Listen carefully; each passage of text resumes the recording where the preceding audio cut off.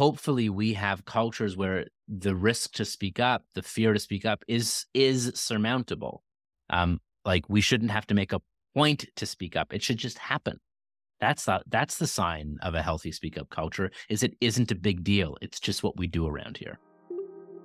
You're listening to episode 30 of the Happy Space podcast, and today we're exploring why you need a speak up culture with Stephen Shedletsky.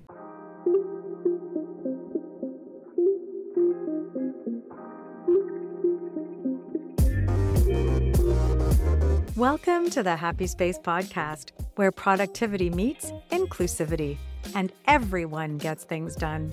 Hello, I'm Claire Kumar, highly sensitive executive coach, speaker, and your host. Studies show that diversity leads to better business outcomes. So doesn't it make sense to invite everyone's richest contribution?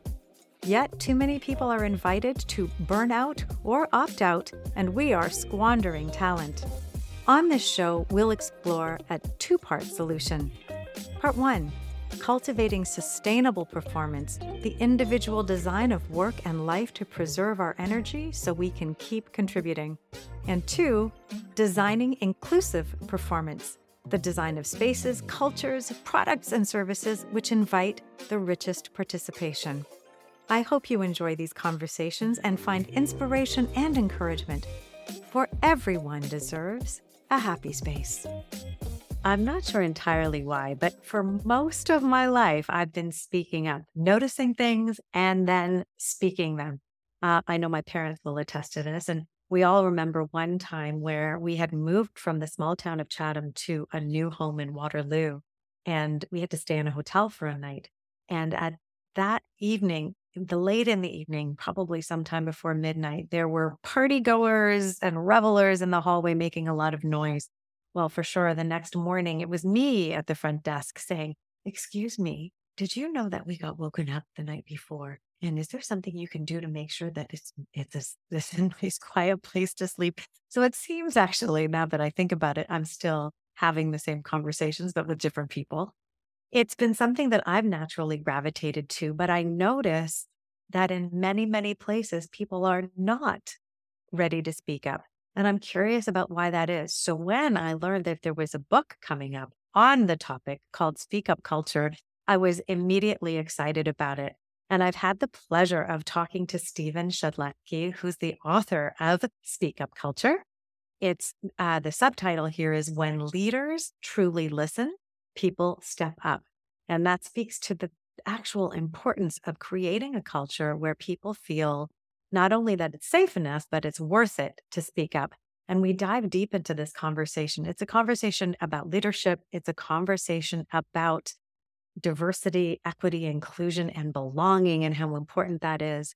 It's a conversation about what it's going to, if you're someone who's wanting to speak up, things you can think about to step over that hurdle and become someone who does find and raise their voice.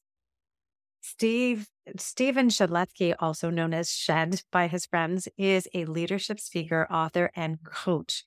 He helps leaders make it safe and worth it for people to speak up. Inspired by the work of Simon Sinek, he became the 4th person to join Simon's team and worked with them for more than a decade, continues to work with Simon. He contributed as his chief of staff and head of brand experience, training and development, and headed a global team of speakers and facilitators. Shed graduated from the Richard Ivey School of Business with a focus on leadership, communication, and strategy. He also received his coaching certification from the Coactive Training Institute. He lives here in Toronto with his wife and 2 young children. Please listen for the points that you'd like to take away. At the end, you'll hear how I talk about a way to win a copy of Stephen's book. So definitely tune in and think about what point that Stephen makes that you're going to carry away with you, because I want to hear about it, and so does Stephen. All right, enjoy the show.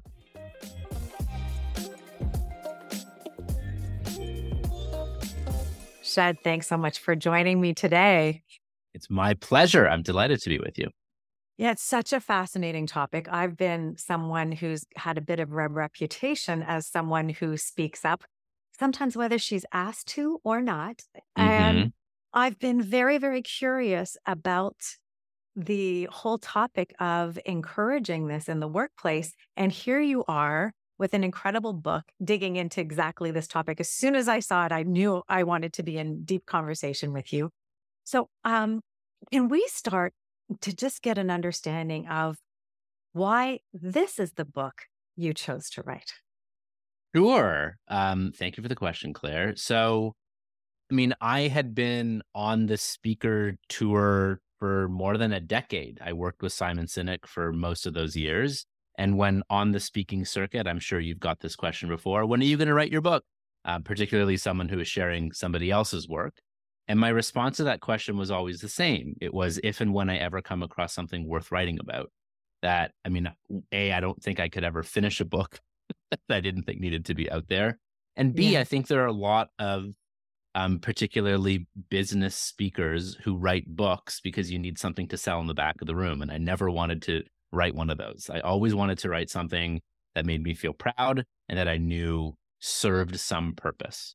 And so just over a couple of years ago, so it would have been the early summer of 2021, I had stepped away from my internal role on Simon's team. I still do some work with them as an associate, but I was percolating, and this idea came to me of writing this book called. At first, I was going to call it "Listen Down" or "Leaders Listen Down." I forget what I was going to call it exactly, but that felt this notion of great leaders.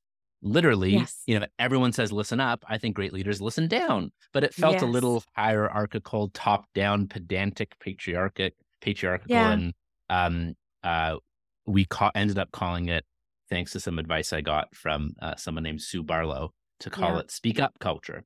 Well, Um, nobody's searching for listen down either. From a keyword perspective, I think you made a good choice. Noted, noted. Yes, so sometimes you can make your own keyword search, but those situations are seldom and rare.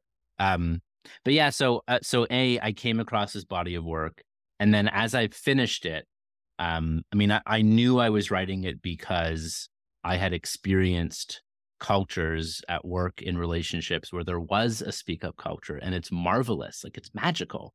The strength and depth of the relationships that you have with the people on your team, Mm. not to mention the creativity, the trust, the amount that people have your back, the innovation. And then I've also been on teams where there isn't a speak up culture, where you have to filter what you say. Mm. Politics and ego are high, or you just zip it all together because it ain't worth it. Mm. And I want more of the former and not the latter. And the other piece, as I mentioned in the book, is I grew up with a stutter. So I know what it feels like to be voiceless, to have something that you want to say, but whether by confidence or physiology, Mhm. you don't.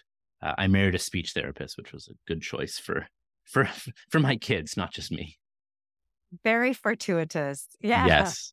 Yeah. So you've lived the experience, you've witnessed the difference. And then when you say, there's this richness that comes from being in a culture where people are speaking up. I mean, we saw for many years, bring your authentic self to work. There was so Mm, much lip service to that. yeah. So are you seeing an impact for organizations that are able to transition into this kind of culture? What difference are you seeing that it makes for them? Well, it means that people actually can bring their authentic selves to work, and it's not lip service. And authentic selves could mean I wear my hair naturally. It could mean I don't have to conceal my tattoos or whatever it might be. If you truly have an environment where there is a speak up culture, we're also meaningfully making progress on DEIB, diversity, equity, inclusion, and belonging. It's not, of course, when you have a speak up culture, you're making better business decisions because the people who are closer to the problems and the opportunities feel encouraged and rewarded that it's safe and worth it to actually voice. And it feels worth taking the risk to speak up. As I'm sure you felt, Claire, speaking up, it always takes courage. It's always this like oscillating dance of, do I hop into the boxing ring and open up the ropes and jump in and say the thing, or do I just play smaller? What feels safer? What does it feel like it's actually worth that risk to me, my reputation, my job, my relationships to say the thing, right? And so when you do have a speak up culture, people feel that it's safe and worth it to speak up, and it's marvelous. And it means that we can have, to take from Kim Scott, the most radically candor conversations, which is good for business and good for the health and well-being of the people who show up to work virtually or physically. So personality can play a part in whether somebody speaks up or not. Can you talk a little bit to that? Absolutely. So personality does have an impact, but environment has a bigger impact. So there's research done by Hemant Kakar and Subra Tengirala. Those are fun names to say. Say that 10 times quick. But Kakar and Tengirala did a great study that, yes, there are people who have in their personality more of a propensity to speak up. But the two foundational pillars, which make this 2x2 matrix that I put into the book, the two questions people will ask themselves before they make the choice, take the risk to speak up, is it safe? Is it psychologically safe? And is it worth it? Now, the is it safe component, is it psychologically safe? This is well documented. There are decades worth of research here. Amy Edmondson has been huge in that body of work, and a huge level of respect to Amy for her work and just for who she is as a human being. The other piece that I think is less known and less studied is it worth it? Yeah, so, dive in there a little bit. So ideally, we have environments where the perception from folks is that it's both safe and worth it, right? That I will be encouraged and rewarded for speaking up. It is worth the risk. Now, of course, we don't want the bottom left corner, which is that it's neither safe and it's not worth it. You're going to be punished. You will be punished. And that, to me, I call it an unhappy marriage between fear and apathy. And I've been there. That's where we see quiet quitting and resignation. Now, the two other interesting quadrants are it is safe, but it's not worth it. So there might be close relationships where you can take interpersonal risk. That's the definition of psychological safety. But either due to bureaucracy, systemic change that is too hard to overcome, or change in habits in others that are simply too hard to overcome, you may feel safe to speak up, but it may not feel worth it, especially after repeated attempts. You got to listen to the conversation I had with Tom Peters, because he's been speaking up for 45 years. And I'm like, I've only been at this 30 years. How do you keep the energy to keep going? Today's episode of the Happy Space podcast is sponsored by ClaireKumar.com. With sensitivity, curiosity, and courage, I serve 3 groups asking the tough questions that lead to meaningful answers. Number 1, I coach ambitious leaders to design for well-being and achieve next-level work-life integration. Number 2, I mic drop thought bombs. That's bombs as in BALMS. In keynotes and workshops, helping organizations achieve the business imperative that is inclusivity. And 3, I collaborate with brands concerned with respect for well-being on product design, marketing, and PR. If any of this piqued your interest, come find me at ClaireKumar.com. I'd love to speak with you. Designing inclusive performance together will lead to the richest results. His definition of worth it was put to intellectually irritated. He had to. I know, it's pretty great. But it's interesting, right? Because is there something around? I want to come back to the other quadrant if you want to talk about it too, where it's worth it but not safe, which is a tricky one. But it's how do you sustain your energy when it's safe, but you're like, against that apathy that you're that's really saying, really, do you like banging your head against a wall? How many bruises do you want? Apathy sets in. So this is why, to me, I dare say that perhaps I've written maybe something somewhat original, is even if it's psychologically safe, but after repeated attempts, there's no change. Like why water soil where the plant has already died, And the sort of unfortunate example I use of it's safe but not worth it. If you have a friend who has 3 alcoholic beverages every night, and you're like, hey, you should probably, recommendations say 3 a week, it's like, how many times do you speak up before you feel that it's a lost cause, right? So that's the interesting one where we still might speak up, but it doesn't lead to meaningful change. So from a long-term sustainability, I don't think you have a speak up culture. Mhm. Now, the other one, which is low safety but high impact, and this is perhaps some Tom Peters language of the stakes are high. I'm irritated enough, right? Mhm. And so when it isn't safe, but it feels that it's worth it, especially, the quintessential example I used in the book is that of Ed Pearson. So Mhm. Ed is a former senior manager at Boeing. He was on the factory line of building the 737 MAX, Yeah. retired 30-year U.S. Navy officer. And he didn't feel safe, but he felt so clear that he felt that the plane that they were putting out into the sky was not a safe plane. He Mhm. still feels that way, by the way. Um, that is one where this is where courage comes in, right? And Mhm. speaking up is never without fear, because if it weren't for fear, we wouldn't have courage. I Fear love is that yeah. line. I think it's twice in the book that I read it, and I was like, underline. Um, yeah, without fear, you wouldn't It would need be courage. yeah. And there's no such thing as fearlessness. In fact, if you come across someone who's fearless, they're very dangerous. Fear is Psychopath? important. Fear is biological. It keeps us safe. Yeah. It's a risk modulator. Yeah. So the very short answer of the long answer I just gave to your great question is personality matters, but environment matters more. Mhm. And I use the example in the book of pickle brine as a metaphor for culture, because we can take the best world-class cucumber who's ethical, talented, has the courage, speaks up, Yeah. but if you put that cucumber in poor pickle brine, that's a bad pickle. And I don't even like, hopefully we have cultures where the risk to speak up, the fear to speak up is surmountable. Mhm. Like we shouldn't have to make a point to speak up. It should just happen. That's Yeah. the sign of a healthy speak up culture, is it isn't a big deal. It's just what we do around here. Mhm. Mhm. Do you have a ballpark for the percentage of organizations that are, this is how we roll? Have you looked at it from that perspective? I don't, but I don't think it's high.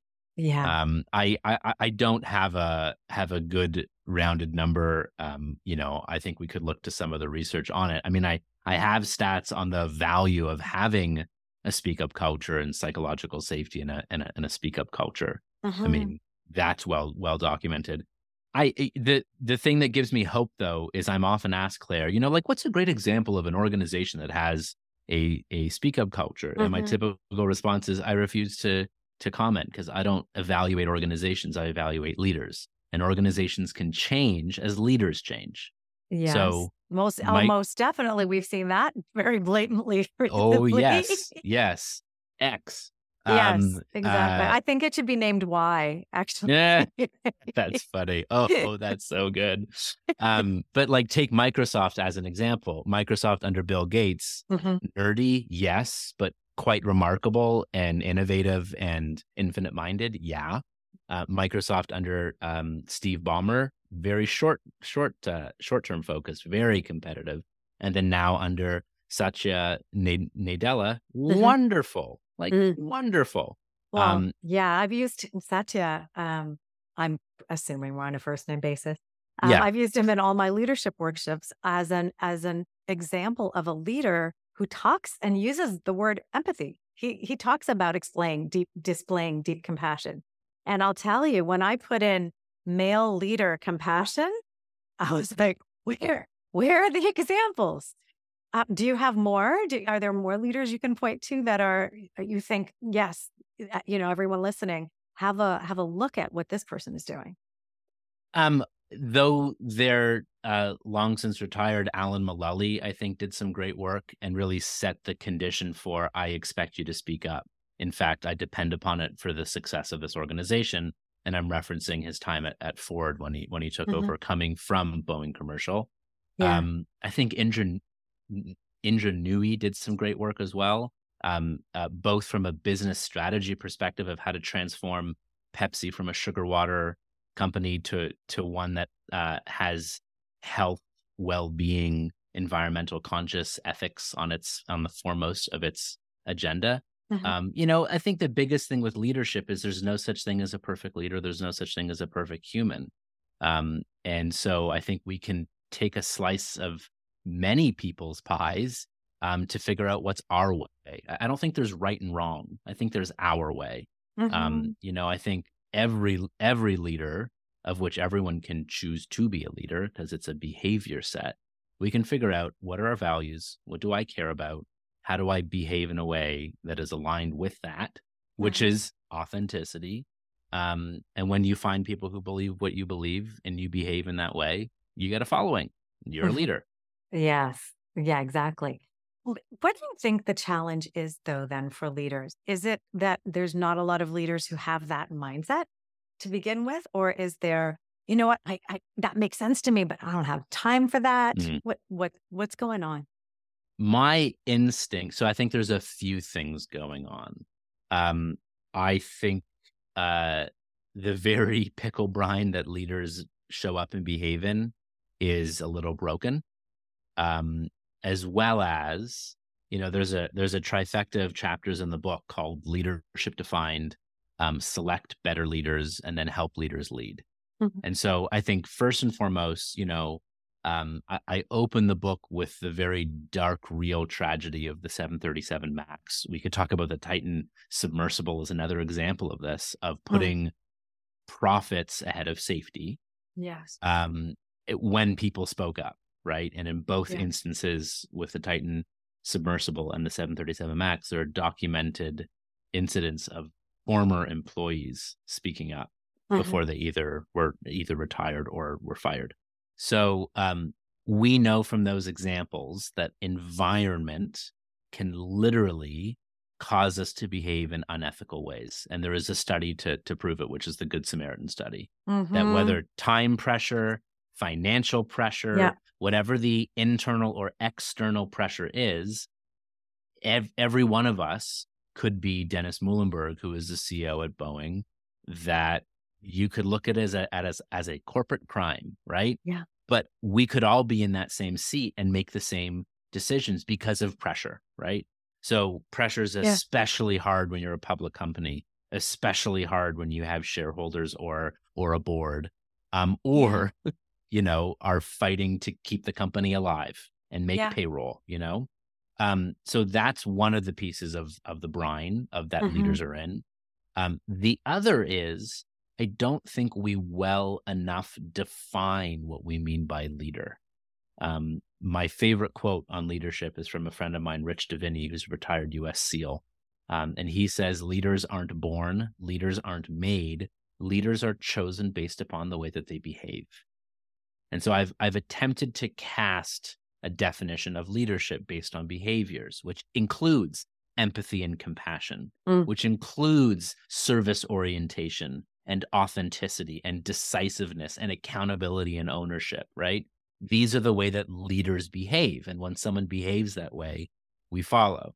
Now we could get into a whole different dialogue on why certain leaders who don't display those behaviors get voted into certain seats or chosen. That's a Uh-huh. different conversation for a different day, perhaps, or we can go there.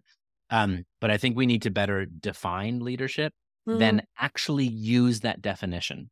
I've seen organizations have a great little card on here's the wheel of what it means to be a leader at company Yeah. X, Y, Z, or Z.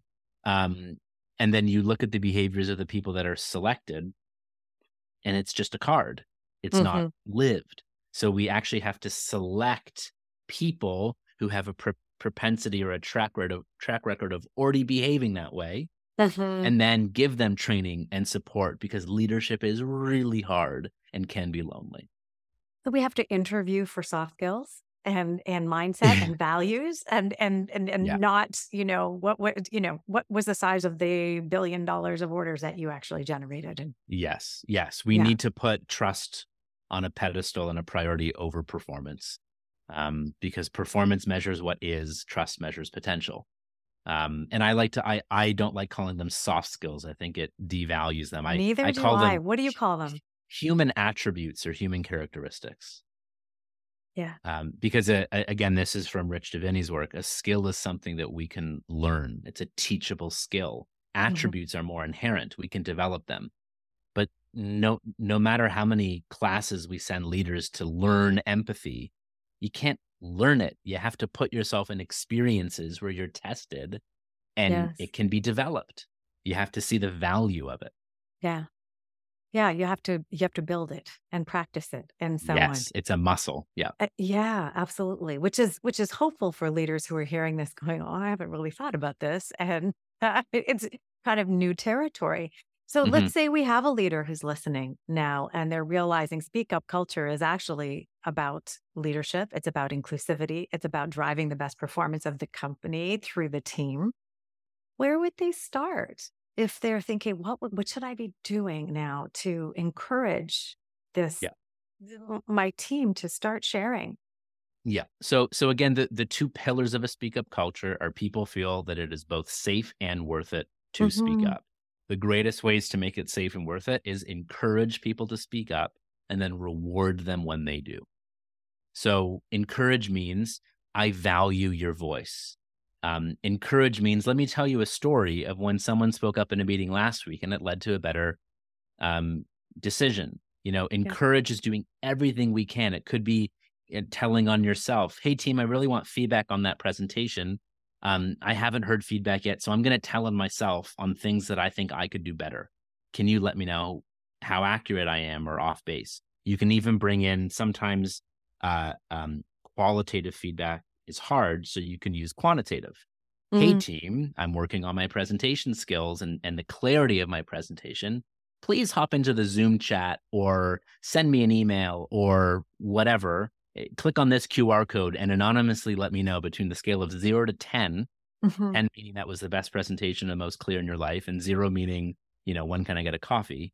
Please give me your um, honest review. And if you all say 10, I think you're lying. Please, I want to see your threes and your sixes and whatever it might be. And if you're so willing, I'd love to hear the reason you would give that so that I can improve for Mhm. you in this organization, So it's right? like a mini 360 happening right there, Yes. right? Yes. And then Right. reward when people do speak up, sharing ideas, feedback, concerns, disagreements, or dissents, and admitting mistake, you must reward that behavior. So Mm. it's quintessential example of what not to do. There is a story shared in Scott Sonnenschein. So Scott Sonnenschein is a professor of management at Rice University. Um, and someone in his class who worked in the oil and gas industry shared a story of psychological safety and a speak up culture gone wrong. So safety matters on an oil rig set out in the middle of sea. Mm. And there was a safety incident where someone used a wrong drill or installed it improperly, and there was damage, and it was bad. But they didn't do so knowing that there was an issue. They didn't try to sweep it under the rug. It just kind of happened. The captain of that rig said, this happened, who's responsible for it? We need to learn from this. Someone Mhm. raised their hand and said, it was me, Yeah. right? Yeah. And the They captain weren't said, thrown off the rig into the well, deep sea. pretty well. The captain said, thank you, you're fired, Oh. which is a wonderful example of what not to do. Mm. Because if you just said, we need to figure out who did this and who's So we can responsible learn. for it so we can learn. You could say, we need to figure out who did this so that we can take appropriate disciplinary action. You've been warned. You've been Yeah. warned, right? Yeah. But it was a complete mistake, and you've just fired the very person who could teach you how to prevent it from doing it again. Oh, and by the Yes. way, next time there's an issue on your rig, guess how willing people are going to raise their hand and said, I did it. No, they're going to spend far more time sweeping it under the rug. That's right. Um, the last thing I'll say on this of how to encourage and reward, because reward isn't necessarily an extrinsic, bonus raise statue made in one's honor outside of the corporate headquarters. Reward could be thank you. That must have been hard to share. Reward means I don't yet see everything that you see. Can you share more? Like all of these are intrinsic forms of reward. Mhm. Um, and the very last thing I'll say on this is there are very few leaders that we can all look to in our history and be like, great leader.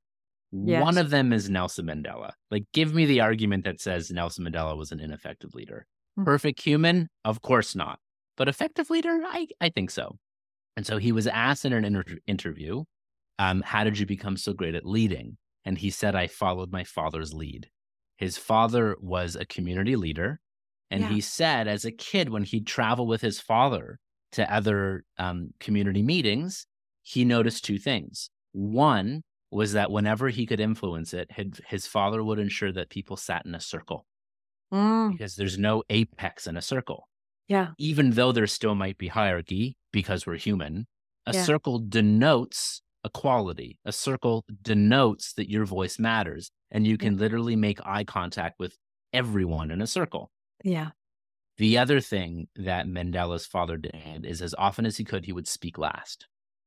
And the That's value, powerful. right? And the number of times I've seen very senior leaders come into a boardroom, sit at the head of the boardroom and say, all right, team, I need all of your ideas, all hands on deck. We've got this issue or this opportunity.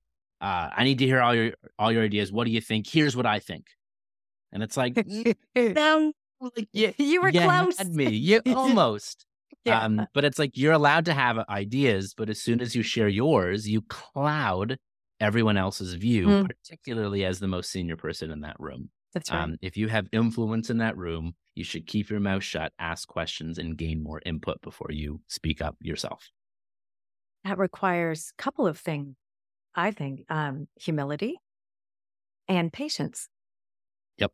And maybe that's why we're not seeing so many leaders who are actually role modeling this. Yes. And I think humility, I think, is the most needed human attribute in leadership. I think humility is one of the most attractive things leaders can display. Humility means having a modest view of oneself, and it leaves space and room for others. You know, as I think through my corporate experience, I was most impressed by a leader who showed up with that exact sense and was asking questions. They didn't need to come off being the most informed person in the room. They asked questions and they went up in my esteem by the power of the questions they were asking. Yes. And are they truly open-ended, genuine, and sincere, or are they questions being asked to prove to others how smart they are? Yeah, exactly. No, you're absolutely right. They were beautiful questions which opened the conversation. Yeah. Totally. Amazingly Nice. powerful. Can we go back and do you have anything more to offer for someone who's thinking about speaking up? I'm thinking if there's anything more on the personality itself. I know the environment's more important, but what can you say to someone who's just like, oh, I'm feeling like, I think there's self-worth involved. I think there's shame involved. I think there's all of the risk, confidence. There's so many things that come into that. Yeah. What do you think someone who's thinking about speaking up, but is just not quite there yet? So I think a few things. So one, this is actually attributed to the comedian Craig Ferguson, who came up with a brilliant, I don't know if he intended it this way, but it's been turned by management theorists into a wonderful Venn diagram for speaking up, which is, does it need to be said? Right. Does it need to be said now? And does it need to be said by me? And I think that's a really wonderful, because sometimes it needs to be said, but not now, you know? And so it is harder to speak up the more people are present. It's called a many minds problem, that as more and more people are there, it's simply harder to speak up for two reasons. There's lots of people, and that can add pressure, as well as the sort of bystander of, well, someone else will say it.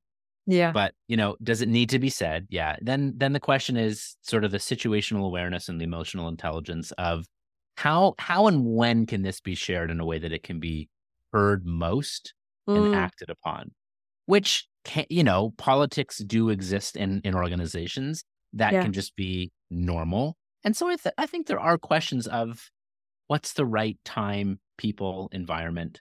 Yes. And then does it need to be said by me? Right. Now, there's nothing I don't think worse than this needs to be said. It needs to be said now, but not by me. Right. And that's where it's like, Claire, I think we should look at that appendix slide that you made, the one that explains how big of an issue we have right now. Like, can you do that one now, please? Yeah. And so what's the sort of appropriate way that it needs to be said now, but not by me? do you have a culture where you can call on someone in the most healthy, respectful, endearing, safe way? And if Yeah. you do have a speak up culture, that would be encouraged and rewarded.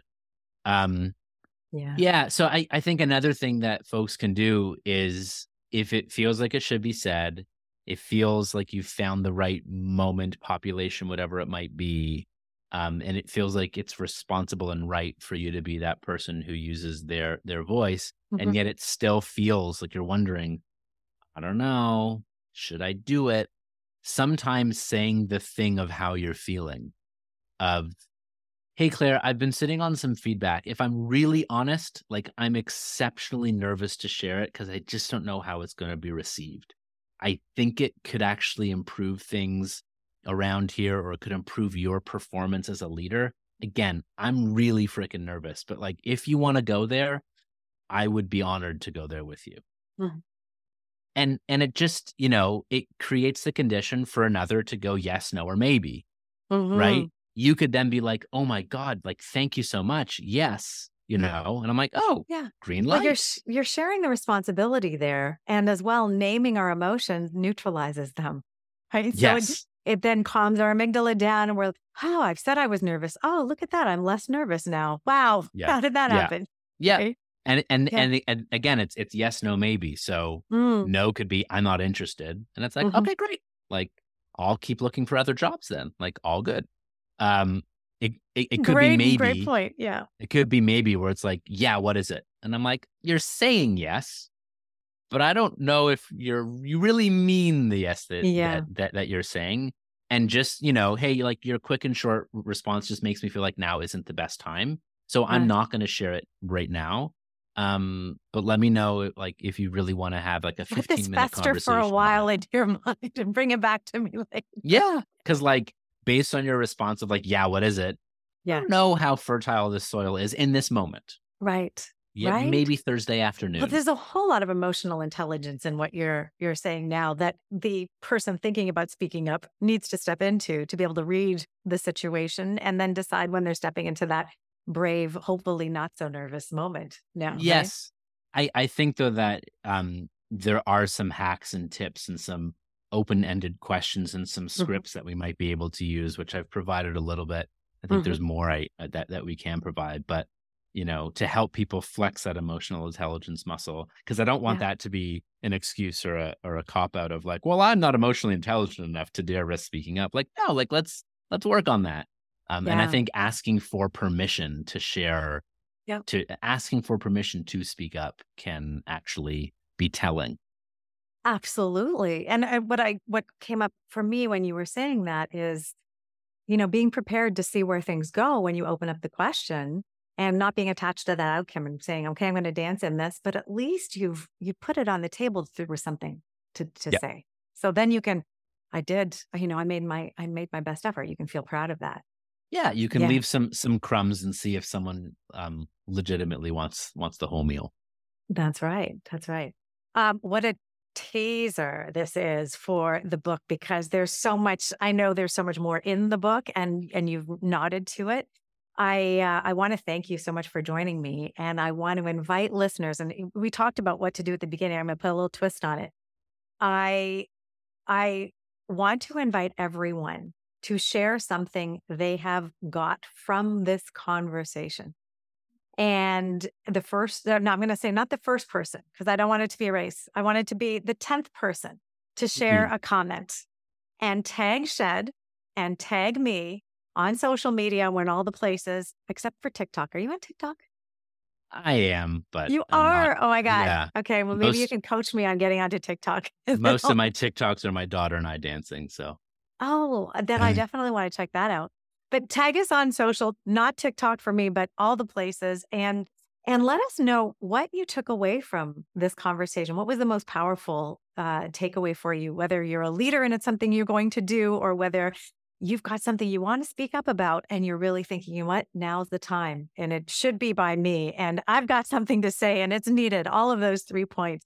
Um, do that. And then Shed is going to send you a copy of his book when it comes out, which is, I think, going to be right imminently around when we're releasing this episode. So yes, it comes out October 3rd. Yeah, exactly. So you're not going to want to miss this book. It's a leadership book. It's an inclusivity book. It's a personal development book. There's just so much here. And I am deeply grateful that you wrote this book and you share so eloquently all the reasons that it actually matters. Thank you so much. A delight to join you. I hope this is valuable for all you listening and look forward to hearing your takeaways in the comments. We'll be listening. All right. Thanks so much, Shed. Thank you.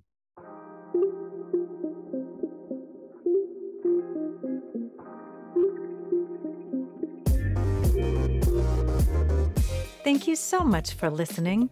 You can find all of the Happy Space podcast episodes over at happyspacepod.com. I love learning what resonates with you, so please leave a comment about this episode over social media, or even better, post a review wherever you tune in. And if you have an idea for a topic to explore or an inclusive action to celebrate, I would love to know more about it. It might even appear in an upcoming episode or an issue of the Happy Space newsletter.